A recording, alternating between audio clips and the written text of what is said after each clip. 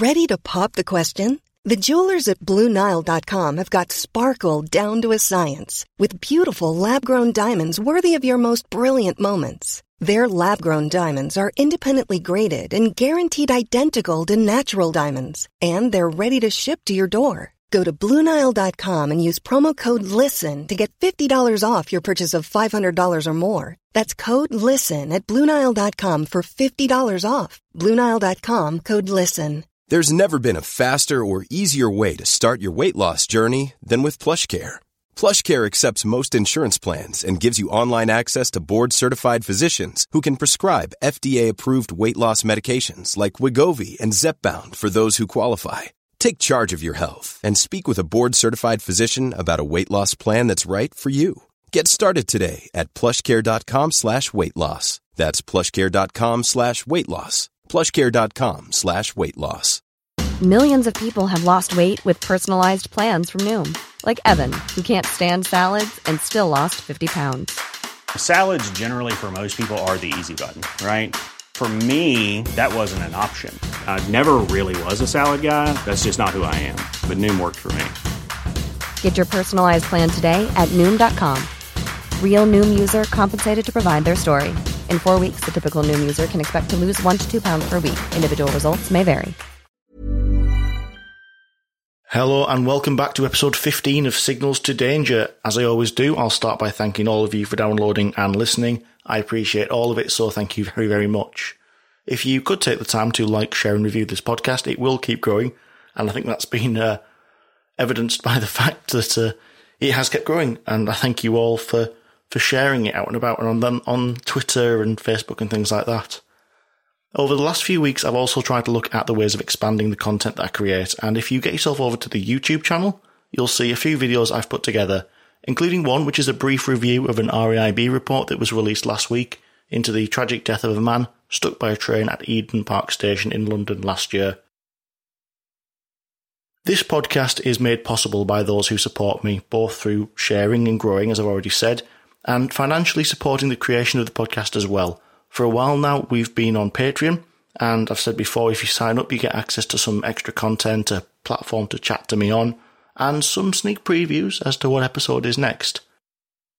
On this note, I just want to say thank you to Kaya, Jonathan and Louise, who have all signed up since the last episode. If you would rather support the podcast but as a one-off, that is now possible. Details of both options are available at signalstodanger.com/support. And speaking of signalstodanger.com, the brand new website is now up and running.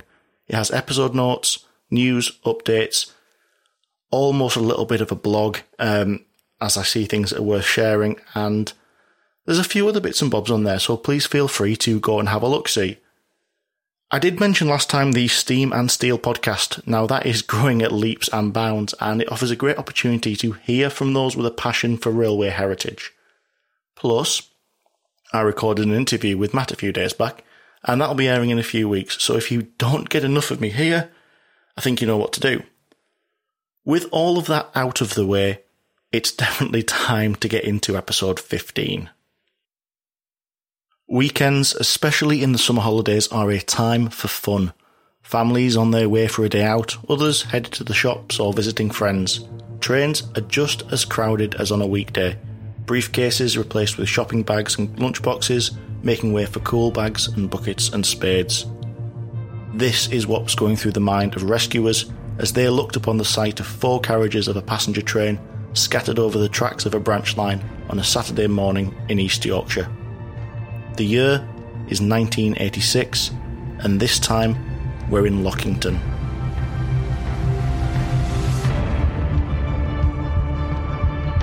Investigators at the scene searched through the wreckage for the injured. At least 13 people are known to have died. Carriages are crushed, one on top of another. One lies metres away and appears partially The burnt. railway industry is tonight coming to terms with yet another disaster.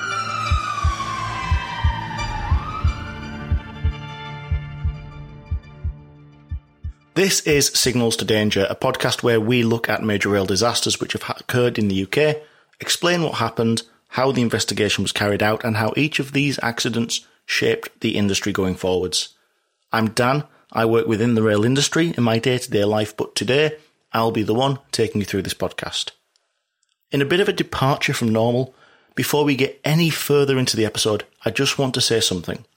Quite often, when I write these scripts, I can pull the information from reports and, tell the story of the train. It's very factual and detailed, and it means I can bring you that detail and physical and technical explanations of what happened, but sometimes it's a little thin on the human aspect.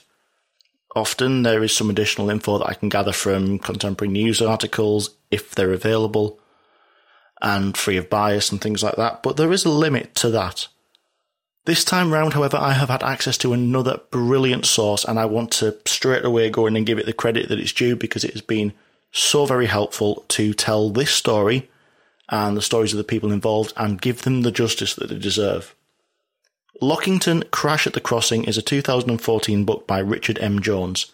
It tells the story of this accident, including some incredible levels of detail about the people who were involved and, how their lives were turned upside down. I read it before and during writing the script a couple of times, and if you do have some time to spare, I really would recommend a little look yourself. In the world of digital delivery and so on, it's available on Amazon, both as a paperback and a Kindle. And to be honest with you, for the amount of book you get, that price is ridiculously reasonable. If you do want to learn more about Lockington after you've listened to this episode, that is where I'm going to point you. In the meantime, let's start to tell the stories and get into the episode proper. We will start this episode, as we do every time, by, looking at what the world looked like at the time of the accident, and it was 1986. In January, an institution of British broadcasting was born. The 12th saw the first ever episode of the Roy Walker-fronted catchphrase hit the screens on ITV, closely followed by everybody who knows everybody in the pub saying, "Say what you see." Shortly afterwards, the announcement was finally made officially that the Channel Tunnel would be built, and Britain and the continent would receive a rail link which would allow direct trains between London and Paris. April saw the opening of the underground station at Heathrow's Terminal 4, and the first stage of the Metro Centre in Tyneside was opened. Over the course of the year, the rest of the complex would open, making it the largest indoor shopping centre in Europe at the time. In September, we said goodbye to O-levels, with GCSEs coming in to replace them, and the first ever episode of Casualty dropped onto our screens. 35 years later, it's still there to watch, although I think the cast has probably rotated around a little since then. November saw the appointment of Alex Ferguson as the manager of Manchester United, a position which he held till 2013. The month also played host to a helicopter crash in the Shetlands which claimed the lives of 45 oil workers. As it always seems to be when we do this rundown, it was a busy year, but we are going to focus specifically on the summer, July 26th. So now that I hope you've managed to get your head firmly into the 80s, we'll move forwards into the story.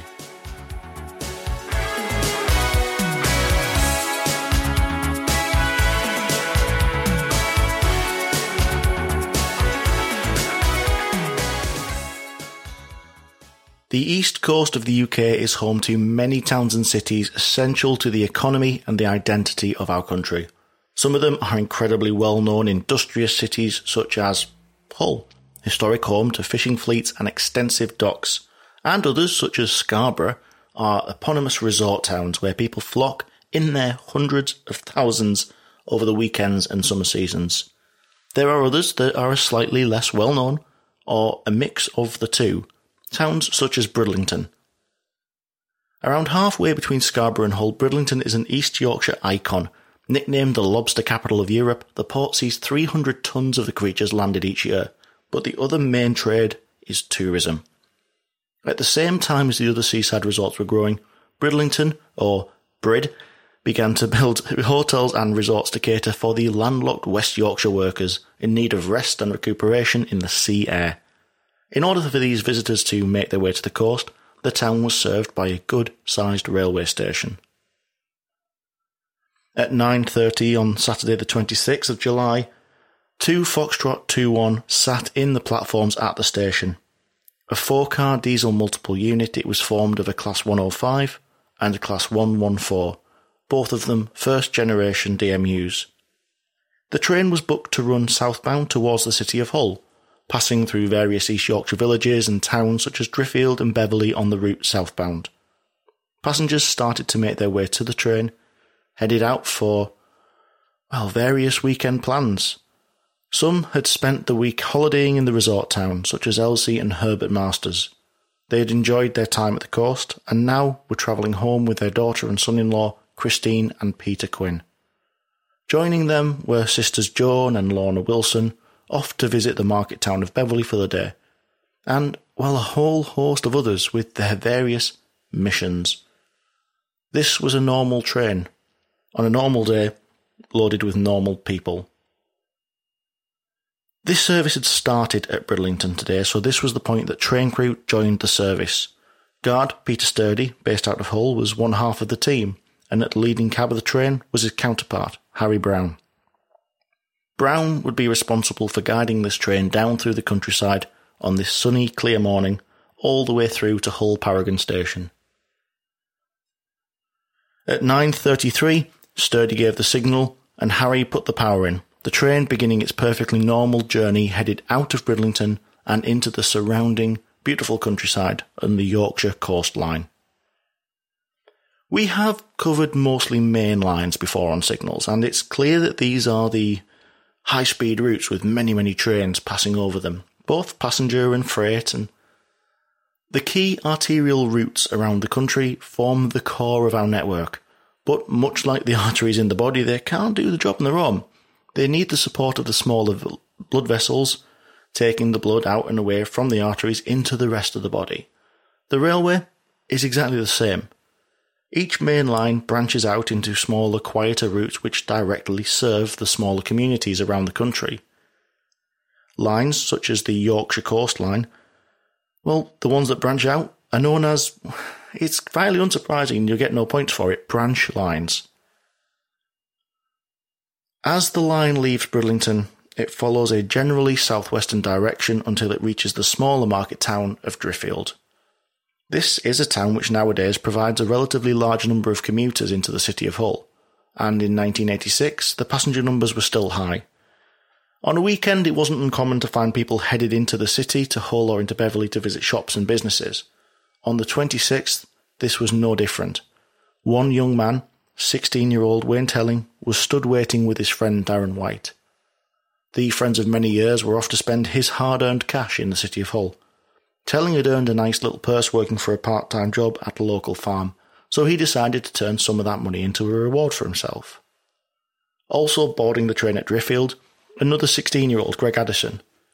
He and his friend Jason Schofield were headed into the city, going to return a pair of tennis shorts and pick up a motorcycle helmet. Driffield wasn't just a town of teenagers with pocket money though, and 23-year-old Annette Stork was headed into the city with her fiancé and 1-year-old son to spend the young man's birthday money. With the passengers on board, the service departed and continued down the branch towards Hull. Its next stop, the village of Hutton Cranswick, where it arrived about 5 to 10 in the morning. Like most stations at this time, there was a signal box at Hutton, and when the train drew into the platform, the signaller, Chaz Walker, came down to say hello to Brown. They exchanged pleasantries and tales of grandchildren. When the time came, the train departed, and Walker sent the signal to the next box to inform them that the Hull-bound service was on its way towards Beverley. Around the same time, he received bells back from Beverley to tell him that the service to Bridlington from Hull was on its way up as well. With the stations only 10 minutes apart, it would be a matter of minutes until they passed each other, waving to each other as drivers do. 2 Foxtrot 2-1 increased its speed to 60 miles an hour, and it continued on through the morning sun. 64 passengers and crew on board.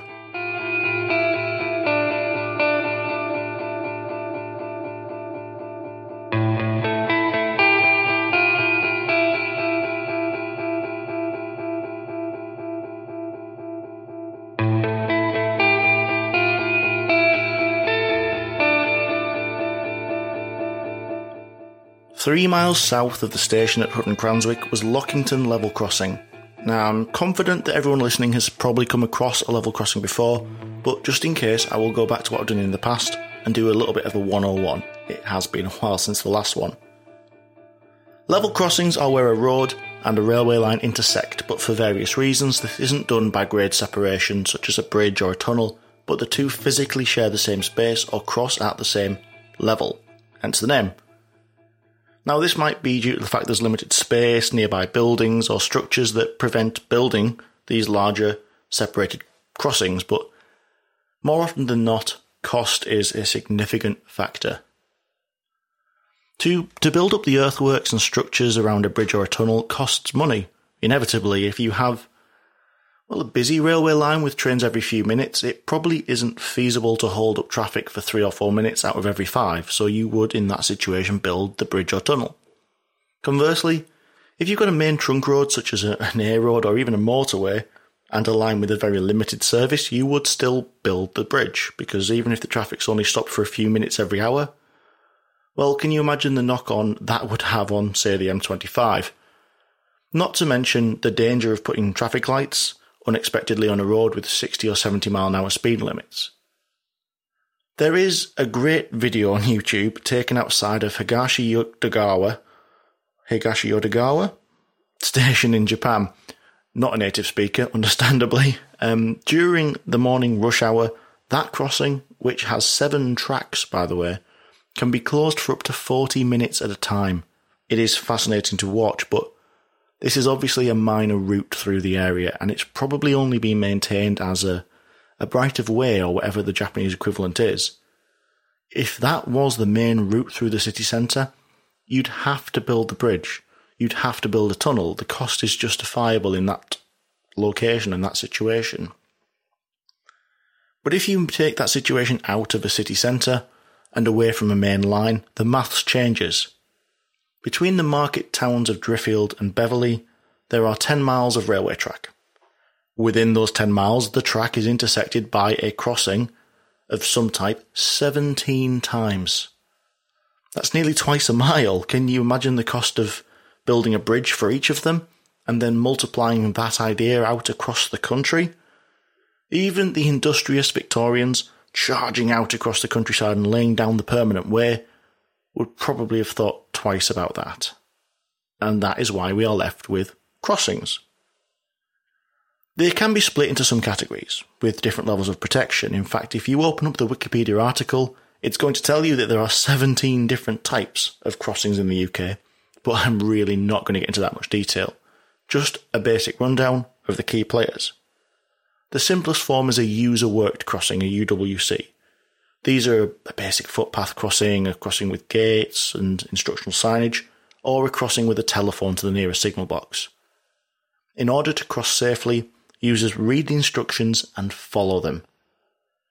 What the instructions are will probably vary based on some factors and the line speed, the number of trains that pass, but they all rely on people following those instructions to do so safely.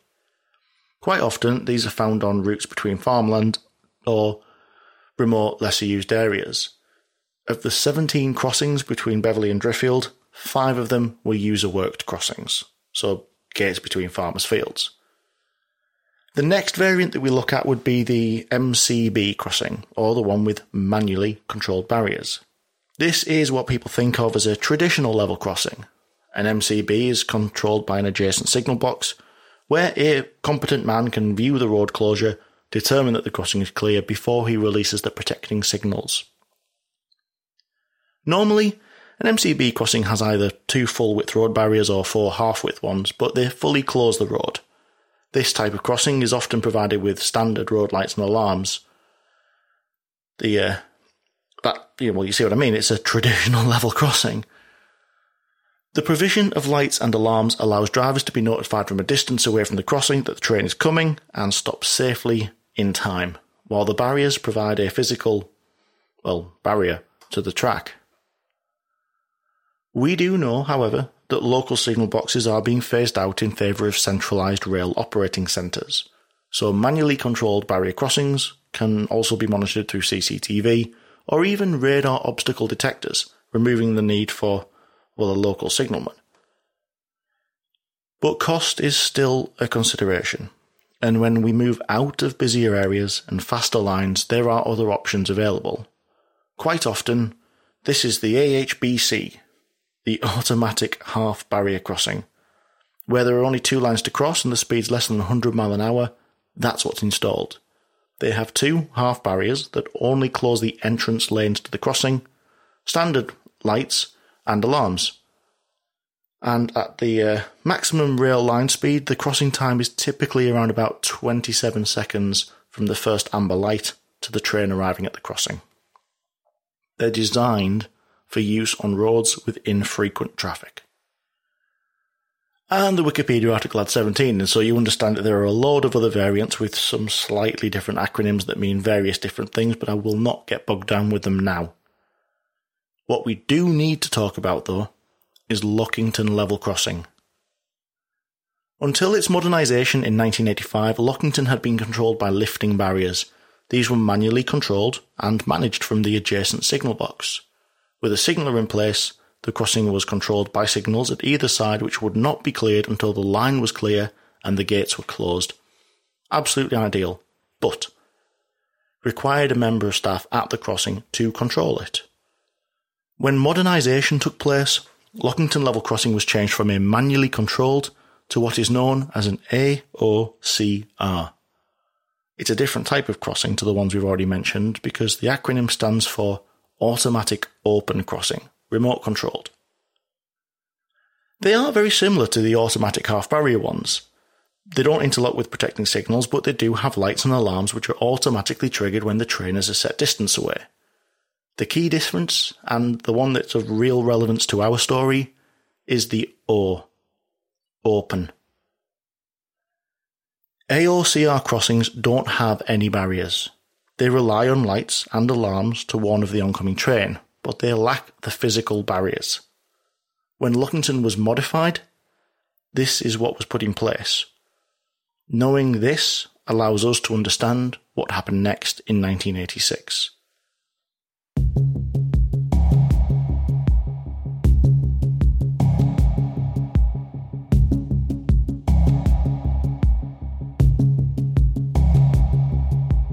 As 2 Foxtrot 2-1 left Hutton Cranswick and continued southbound, it occupied a specific track circuit and triggered a treadle. The setup of the crossing meant that this is what commenced the sequence at the automatic lights. An electronic alarm started, and a yellow light showed on the crossing lights.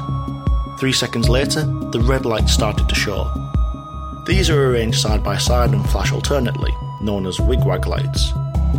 The automatic crossing was giving its warning to road users to stop and wait. A train is on its way. Around 35 seconds after activating the sequence, 2 Foxtrot 2-1 approached the crossing at a speed of around 60 miles an hour. Meters away from the crossing, a flash of blue shot out from the right-hand side. A van had entered from what seemed like nowhere. There was no time, no advance warning, and a reaction was impossible. The left-hand buffer of the train struck the near side of the van behind the passenger seat, ripping it into 5 pieces. The left-hand leading wheel of the train ended up trying to run up and over the van's axle, and both the leading wheels of the train were derailed to the left as they departed from the crossing. Directly after the crossing was a small embankment, and the leading end of the first carriage ran down this. It jackknifed and was turned onto its right-hand side, dragged along backwards, while the leading end of the second coach was forced over the adjacent line. For those on board, the train's normality had dissipated into chaos in no time at all. Passengers sat in the rearmost carriage told of how they heard an almighty bang, felt a shuddering, and how they could see the train snaking along the track ahead of them as the derailment took place. The guard, Peter Sturdy, who was sat in the cab of the third carriage, was instantly aware that things had gone wrong. I mean, his experience will have meant that he knew what felt normal, and this did not. That feeling was reinforced by the story that the brake gauges in front of him told. Something had either gone wrong, or the driver had stuck the emergency in. Those in the second carriage were thrown from their seats to the floor of the train as the collision took place. But, as Richard Jones writes in his book, if the people in cars 2, 3 and 4 were scared, than the occupants of the first carriage were in hell itself. As the leading carriage slid along the dirt track which was next to the track, the windows shattered. Gravel and stones were thrown into the cabin, and cuts, grazes and other injuries were sustained by the occupants. This was alongside some much more catastrophic results.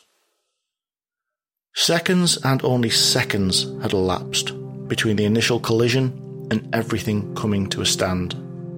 A cloud of dust rose into the air, and everything just stopped.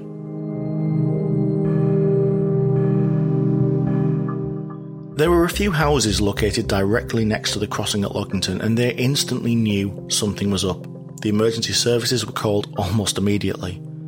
Humberside Police was contacted, with officers from Beverley arriving around 10 minutes after the accident took place, followed minutes later by both fire and rescue and ambulance services.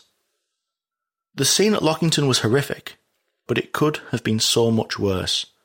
As Chaz Walker signalled Beverley to tell him that Foxtrot 2-1 was on its way, he received bells from Beverley telling him that another train was headed towards him.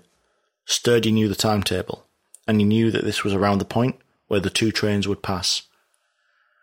As soon as he realised his train was off the line, and especially that the second carriage was blocking both lines, he started to run towards the track, towards Beverley. When he saw the train coming, he waved his arms frantically to get it stopped. The driver of the northbound train had seen the dust and had already started the process of bringing his train to a stand, so it passed Sturdy, braking heavily, and came to a halt before colliding with the wreckage. At least a second tragedy had been averted, but it didn't decrease from what had already taken place. Once rescue and recovery work had been completed, the toll of a sunny Saturday morning could be counted. 8 of the passengers on the train had not survived the accident. Gregory Addison, the 16-year-old who had been headed to buy a motorcycle helmet, had been thrown from the first carriage and trapped beneath it, where he succumbed to his injuries. A 15-year-old, Helen Lodge, also lost her life in the lead carriage. These two were joined by Elsie and Herbert Masters, who were returning from the family holiday a week at the coast, and were also added to the tally, alongside their daughter Christine Quinn. 16-year-old Wayne Telling, who had just wanted to reap the benefits of his part-time job, didn't survive, nor did 73-year-old Joan Wilson. People at different ends of life, but dealt an equally grim hand on this morning. The last passenger to be added to this awful list was new mother Annette Stork, who had left the house on this day just to buy presents for her son. This is an awful list, which fills a heart with sadness. Of the 64 people on board the train, these 8 paid the ultimate price, and it's hard to write it down. I imagine you're listening to it with a heavy heart too. The worst part is I can't even stop there, because the 8 passengers were joined by one other person. The van which caused the derailment had been driven by a 42-year-old called Malcolm Ashley. He survived the accident with severe injuries, but somehow he survived. He hadn't been alone in the van though. He'd had a passenger, somebody with him, sat there in the front who hadn't survived the collision. The 9th victim at Lockington, his 11-year-old foster son, Wayne Harmon.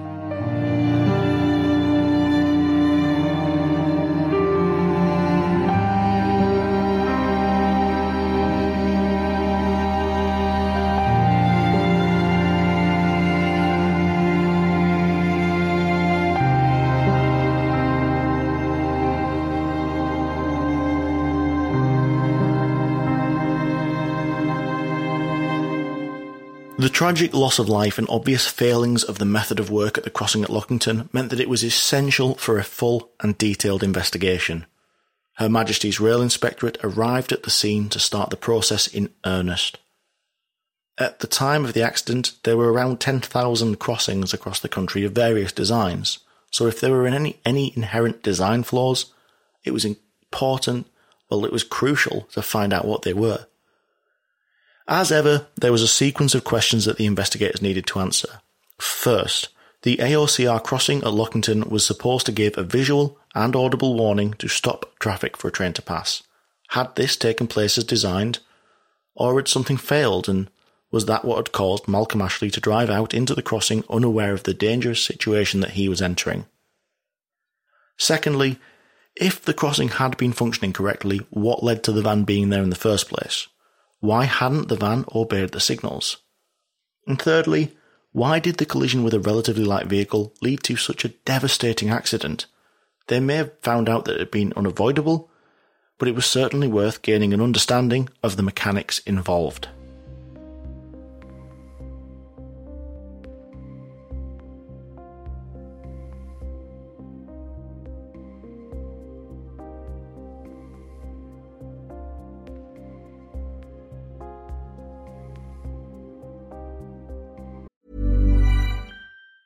Even on a budget, quality is non-negotiable. That's why Quince is the place to score high-end essentials at 50 to 80% less than similar brands. Get your hands on buttery soft cashmere sweaters from just $60, Italian leather jackets, and so much more. And the best part about Quince, they exclusively partner with factories committed to safe, ethical, and responsible manufacturing. Elevate your style without the elevated price tag with Quince. Go to quince.com/upgrade for free shipping and 365-day returns. Burrow's furniture is built for the way you live.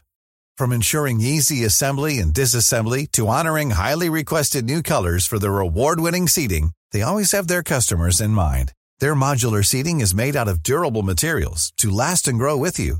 And with Burrow, you always get fast, free shipping. Get up to 60% off during Burrow's Memorial Day sale at burrow.com/ACAST. That's burrow.com/ACAST. burrow.com/ACAST. Investigations into the first question started instantly, indirectly, by those who approached the crossing straight after the accident. We know that when a train was approaching the crossing, vehicles on the road should have seen the flashing red wigwag lights, a clear visual cue that the train was on the way.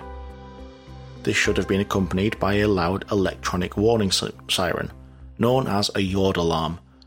That is a yodel alarm, not a horrific Star Wars reference. The alternating tones clearly recognisable to anyone who has come across a level crossing before. So, what did those first on the scene find on arrival? From the opposite side of the railway to where Ashley had come, two vehicles had been approaching the crossing at the time of the accident. One had been a haulier, driving a 3-axle rigid vehicle which had a high cab. He left the nearby farm shortly before 10 to return to the main road, which meant he had to cross over the crossing. On approaching it, he noticed the red lights flashing on and off more than a mile away. He could see them because the countryside around here is very flat, and the cab of his vehicle was high up. Seeing the lights, he naturally looked either side of the crossing for the train, which he managed to locate, seeing it coming from his right, from Bridlington. He watched it as it continued along the road, behind some trees and over the crossing. He continued on towards the crossing, noticing a cloud of dust which he thought was unusual, but it was not until he drew up at the crossing with the lights still flashing and the yodel alarm sounding that he realised there had been a serious derailment. He had not seen the lights go out and come on again, and he thought it was only about 3 to 4 minutes from the time the train passed over to when he actually reached it. This was at least one person who had seen that the crossing was functioning correctly. And he wasn't the only one. A postman had been driving along the road ahead of the lorry. While he didn't have the same vantage point, he was closer to the crossing as the accident took place.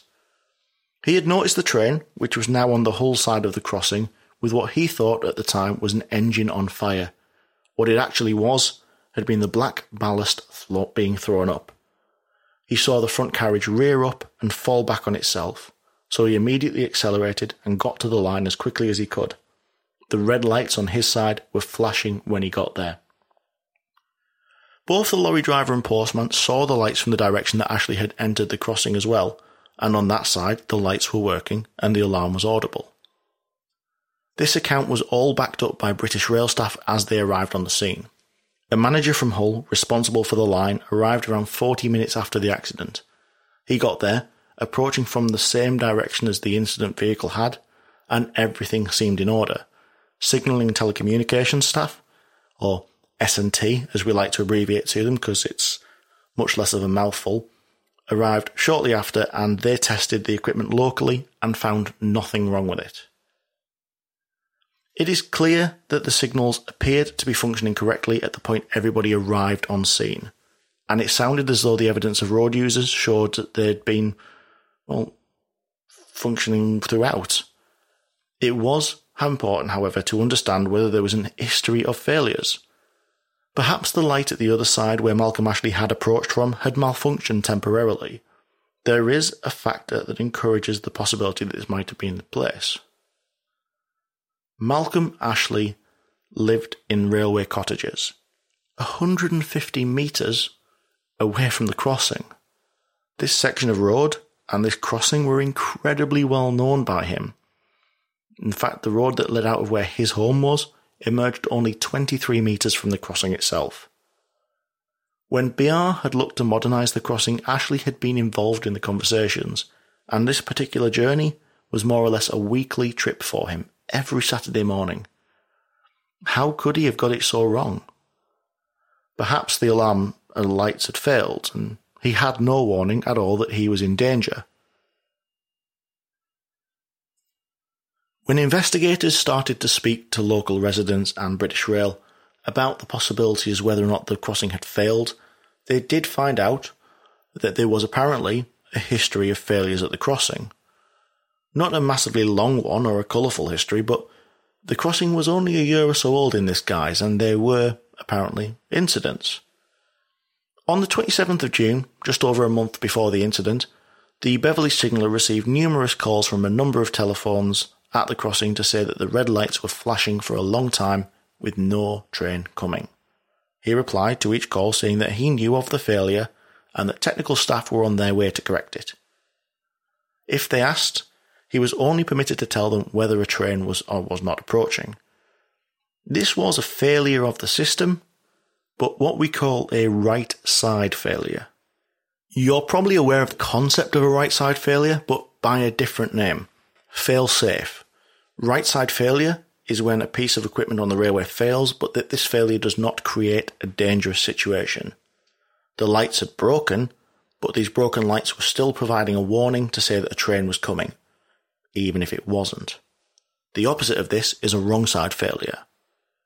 In a wrong side failure, this situation would be left in an unsafe state, so say for example the lights didn't light, an alarm didn't sound, despite the fact that a train was bearing down on the crossing. There was an occasion which the signaller could recall when a BR employee on the 13th of May that year had called the box to report that a train had passed over the crossing and he thought the lights had not operated. On that occasion there was no indication on the control panel of any failure, just the comments of that report which were investigated. Other people, local people, also accounted for times that they had seen the lights malfunction. A local butcher said that in the period between December 1985 and the accident, there were 6 or 7 occasions when he had approached the crossing with the lights operating and no train had passed over them before the lights were extinguished. He also told investigators that on the 23rd he had witnessed a train passing over the crossing with no lights at all. A similar tale was told of another occasion, but this time by a local woman who had crossed with her children in the car shortly before the train itself crossed. These stories are scary and very concerning, but most of the people involved and who gave testimony to this effect failed to report the faults as they perceived them to be. They only shared this information following the accident, speaking to the police or investigators for one reason or another. If the faults had been reported, then records would have been made and would have been available to the inquiry. What was available were the records of the maintenance teams responsible for the equipment. In much the same way as the actual tracks are inspected weekly, and we've covered that before in the podcast, the crossing equipment was as well, and the records showed that these inspections were all carried out. The most recent, 3 days before the accident, had also taken place on the 23rd, the same day the butcher stated he'd seen the lights fail. However, the equipment, according to the records, had shown no issues during inspection and testing, and the staff were adamant they wouldn't have left the crossing in an unsafe condition. The report into Lockington explained how the contrary opinions were considered as part of the investigation. and these were the conclusions that they reached. The several right side failures before the accident had given local residents a feeling that the equipment was unreliable, but the cause of these failures had been understandable and assignable. The causes of them had been ascertained, and they included passage of agricultural machinery over a crossing, the testing of crossing equipment at another crossing, work on the permanent way, and the failure of an electricity supply nearby. All of these were far from ideal, but they were attributable and explainable, and they were a right-side, safe failure. The report also noted that after the accident, the police received a smaller number of reports of danger side failures that had occurred before the incident, alleging that trains had passed over the crossing without the red lights flashing, or with the lights only flashing for the short period of time. This is the response to those queries, and it's verbatim from the report because I don't want to mistranslate it to anybody. Where the lights are said to have flashed for a short period, there is no mention of the yellow aspect being seen, and I believe that the report has arisen because the attention of the person making it has only been drawn to the red flashing lights part way through the sequence. Where the report is that lights have not flashed at all, I think the person on the road may not have been in a position from which the lights were visible, or that the lights have in some way been obscured, or as in Mr. Wright's case, the person has only been in a position to see the lights correctly when the train has actually just struck out, which means left the area of the crossing. The analysis and design of the signalling circuits, the result of the use of the recorder, the tests conducted after the accident, and the evidence leave me in no doubt that the red traffic signals were flashing as the train approached and were operating correctly at the time of each of the alleged danger side failures. The fact that so few of these failures were reported at the time to British Rails or the police, despite the obvious danger to road users, reinforces this opinion, although I am equally sure that those making the reports honestly described what they saw. This response was fairly categorical. Her Majesty's Rail Inspector is not in the business of taking the side of the industry or blindly defending British Rail. You only have to do what I've done and read a few of the reports to say that, especially in this time, they will lay blame where blame is due. Any decisions and conclusions they reach are always made on the empirical and quantifiable evidence of the found facts. The answer to the question was yes, the lights had worked correctly. But this clearly left question 2 and made it very, very important. If the crossing had worked correctly, why did Malcolm Ashley drive out into the path of a passenger train?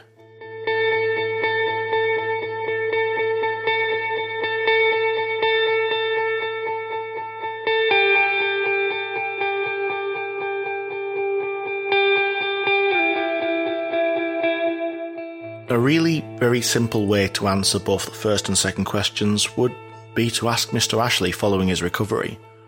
It's not often you get a witness that's been this involved in a tragedy that's alive afterwards. But this wasn't an option. After his discharge from hospital for the various severe injuries he'd received, it became clear he had no recognition of the accident at all. He was unable to answer any of the questions, and he wasn't even really interviewed as part of the inquiry. In lieu of the definitive answer from the man himself, the inquiry needed to rely on the other evidence that they could find. It was clear that the van hadn't broken down on the crossing and become stranded because it had been seen to pull out by witnesses into the crossing. However, if you like your empirical and physical evidence as I do, the remains of the car showed that it had been in gear at the time of the crash. So the overwhelming likelihood is that it was moving, as supported by witnesses. The inquiry and the investigators considered 4 possibilities as to why Mr. Ashley drove out onto the crossing. First one, Ashley might have seen the lights flashing, but concluded that he could cross before the train arrived. Considering his experience and his reputation, plus the fact his child was in the car, this seems unlikely. Bear in mind, Ashley will have known the short time frame that warning provides. Around 24 seconds of red lights, that's all you get, so he wouldn't be racing the train. Which leads us to the second option. Because he was in some way preoccupied. He did not look for the lights, but for the barriers that up until December the year before had been lowered to close the crossing. Again, it was deemed unlikely, because we know he'd been involved in the discussions about modernising and changing the crossing, and he did this journey every week, let alone lived right next door to the crossing. So, again, that was deemed unlikely. Which left two possible solutions to the question, why?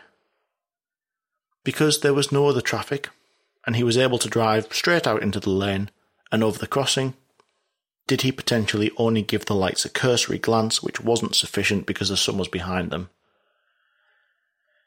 It was only 23 metres between the exit to the lane and the crossing, so not a great deal of time to reassess the lights if proper attention wasn't initially paid to them. And that one was deemed to be a possible reason. But the most likely reason, as ascertained by the investigators, was that in the few seconds available between approaching the lane from his house and reaching the stop sign, Mr. Ashley was in some way distracted and did not look at the road traffic light signals, did not notice the alarm. He had both his foster son and his dog in the car. Very ample possible sources of distraction. In addition, as he pulled out, he needed to look right into the lane for traffic and carry out the manoeuvre to turn left. A lot going on in a very short time frame. The thing Malcolm should have focused on most, the signals at the crossing, must have escaped his attention, with fatal consequences.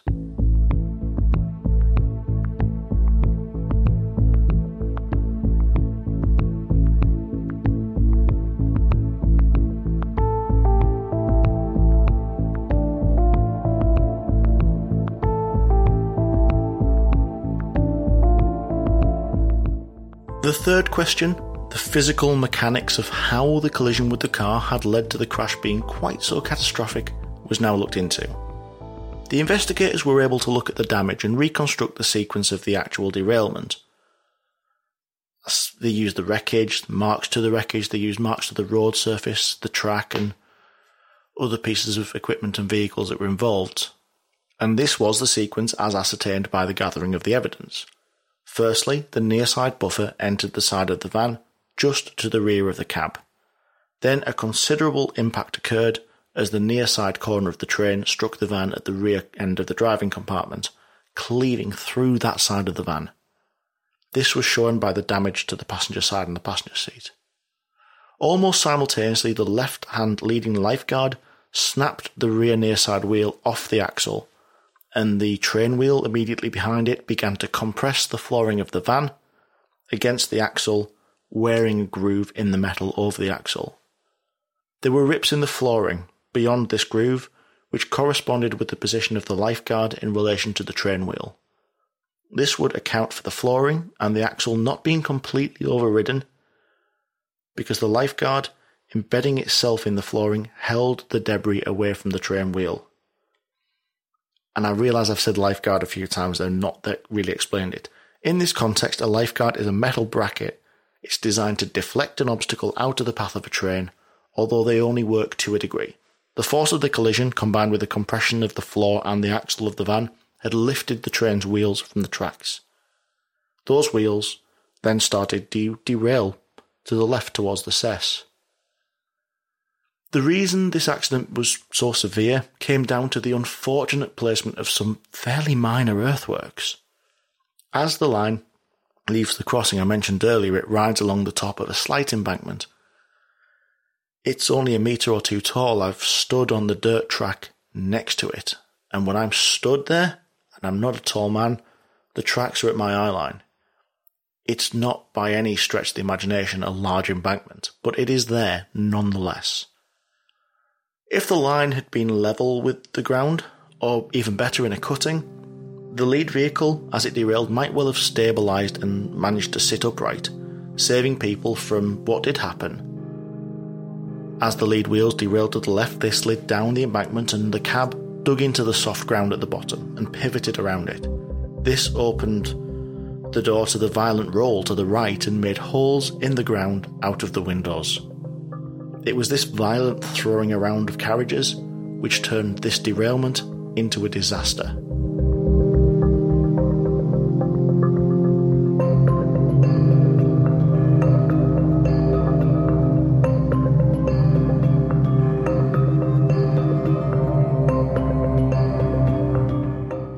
Each accident report includes a section comprising recommendations to the industry to prevent reoccurrences of the disaster, and this one was no different. The report noted 3 specific points around the automatic open crossing which was utilised at Lockington.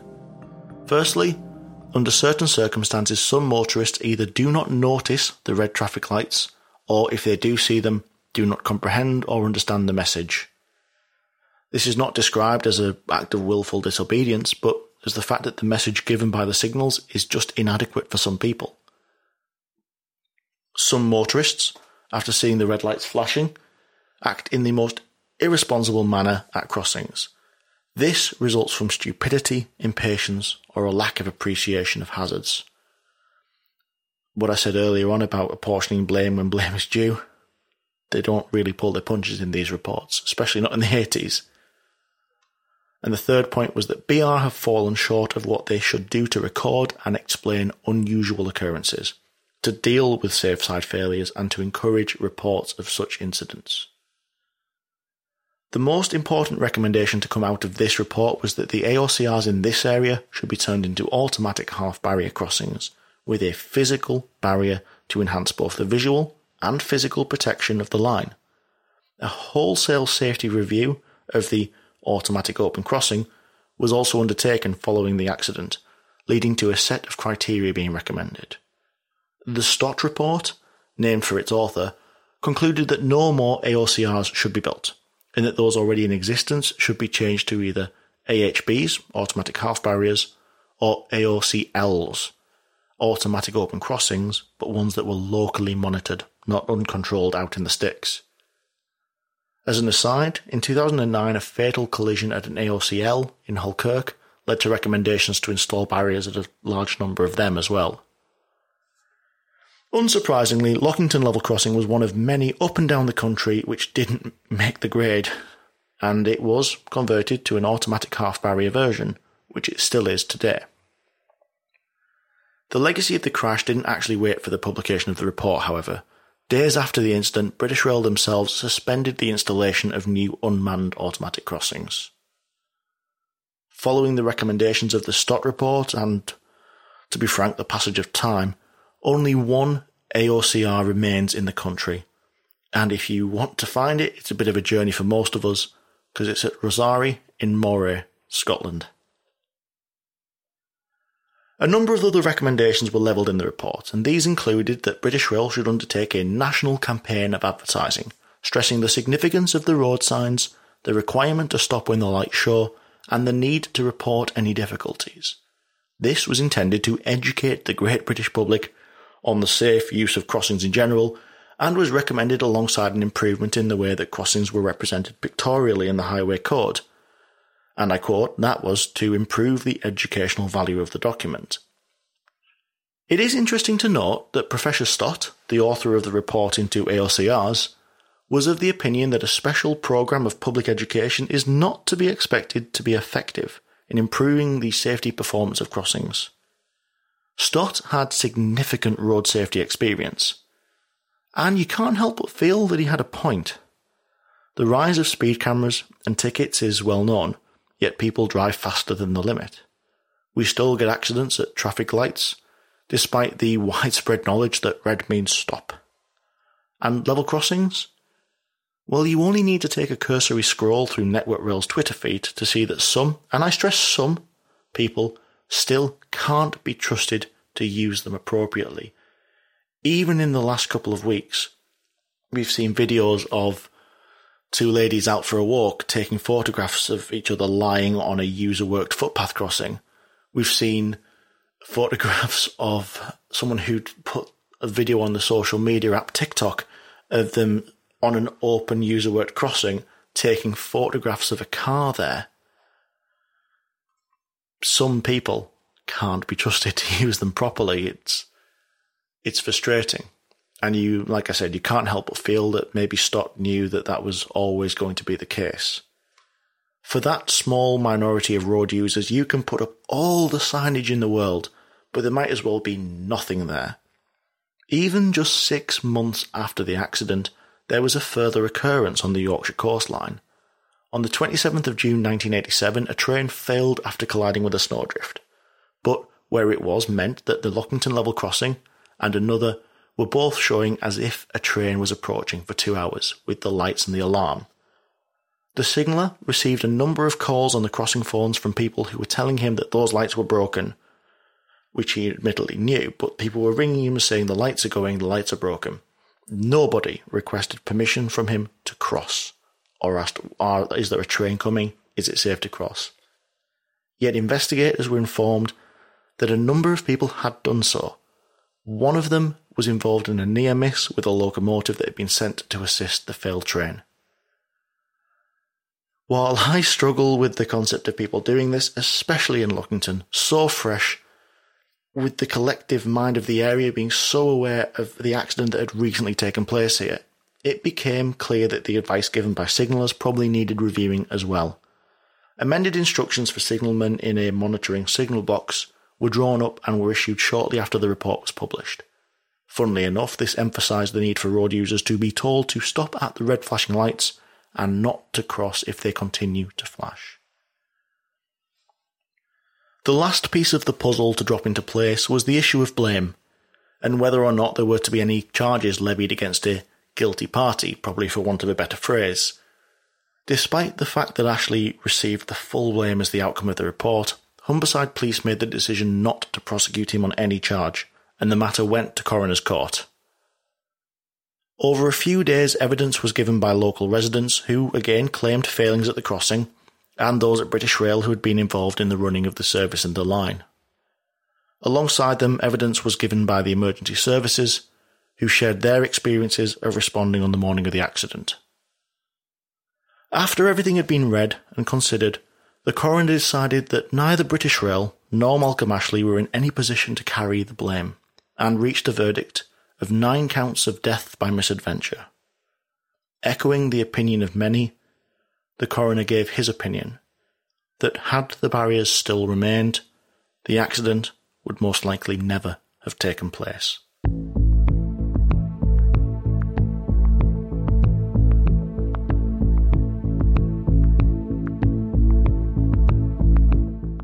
With most episodes, you will know that I like to close by discussing the memorial that's been left for people to remember and to pay their respects by. Sometimes these are erected shortly afterwards, take the form of plaques or gardens or sculptures. And sometimes they are conspicuous in their absence, and Lockington was one of those times. I say was. At the start of this episode I mentioned the book Lockington Crash at the Crossing by Richard Jones. I'll recommend it again, as not only does he tell the tale of the accident far more eloquently than I, he includes a section at the end of the book where he recounts the lasting effect on the victims and those who were involved in the accident. I couldn't even begin to do that information justice without taking another hour on the end of this episode, so I really do think it's worth a read. But the bit I want to focus on is the epilogue. In 2009, when he started work on the book, he became aware that there was no memorial to the accident, and he started working with the Lockington support group to set about getting one arranged. After a bit of a saga, back and forth with local churches and dioceses and various other bodies, there was success. 24 years after the accident, in July 2010, a permanent memorial to the disaster was unveiled in the Memorial Garden at Driffield. Paid for out of public donations, the memorial is a grey stone dedicated to the memory of the 9 lives lost and recognising the bravery of the emergency services. The memorialisation of this accident, even at this late stage, brought a sense of closure and a place of remembrance to those whose lives had been significantly altered by the events of July 1986. As part of my research into this, I visited Lockington and the crossing there. I live close enough that it was reasonable enough to do so. I've watched as the lights and alarms sound, and I've seen how short 30 seconds can seem in those circumstances. I also walked along the dirt track to the east of the line, where the leading carriage ended up, and I spent a bit of time thinking on the events that took place there. This is normally a busy commuter line, which swells to be even busier over the summer months. Hundreds of people an hour sometimes sweep over the crossing and past the field, barely even noticing any change in the level, beautiful East Yorkshire countryside. I can't help but wonder how many even know what happened to people just like them 35 years ago?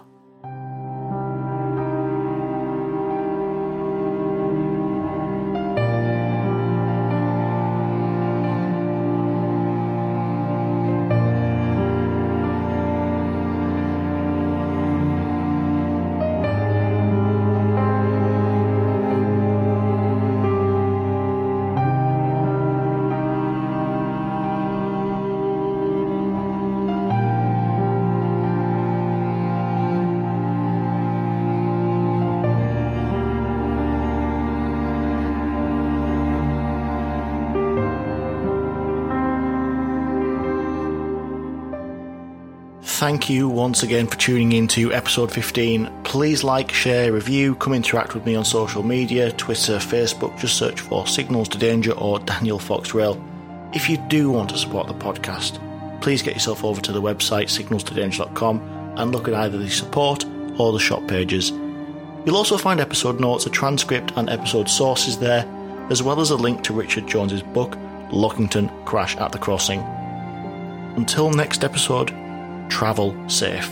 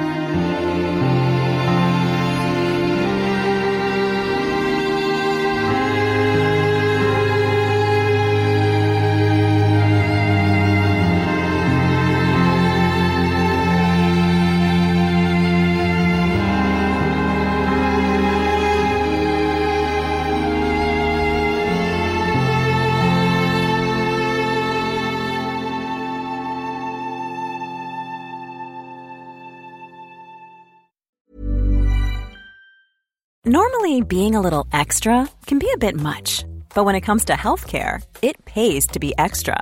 And United Healthcare makes it easy with Health Protector Guard fixed indemnity insurance plans. Underwritten by Golden Rule Insurance Company, they supplement your primary plan, helping you manage out-of-pocket costs without the usual requirements and restrictions like deductibles and enrollment periods. So when it comes to covering your medical bills, you can feel good about being a little extra. Visit uh1.com to find the Health Protector Guard plan for you. Hi, I'm Daniel, founder of Pretty Litter. Did you know cats tend to hide symptoms of sickness and pain? I learned this the hard way after losing my cat, Gingy. So I created Pretty Litter, a health monitoring litter that helps detect early signs of illness by changing colors, saving you money and potentially your cat's life. Pretty Litter is veterinarian developed, and it's the easiest way to keep tabs on your fur baby's health right at home. Go to prettylitter.com and use code ACAST for 20% off your first order and a free cat toy. Terms and conditions apply. See site for details. Even when we're on a budget, we still deserve nice things. Quince is a place to scoop up stunning high-end goods for 50 to 80% less than similar brands. They have buttery soft cashmere sweaters starting at $50, luxurious Italian leather bags, and so much more. Plus, Quince only works with factories that use safe, ethical, and responsible manufacturing. Get the high-end goods you'll love without the high price tag with Quince. Go to quince.com/style for free shipping and 365-day returns.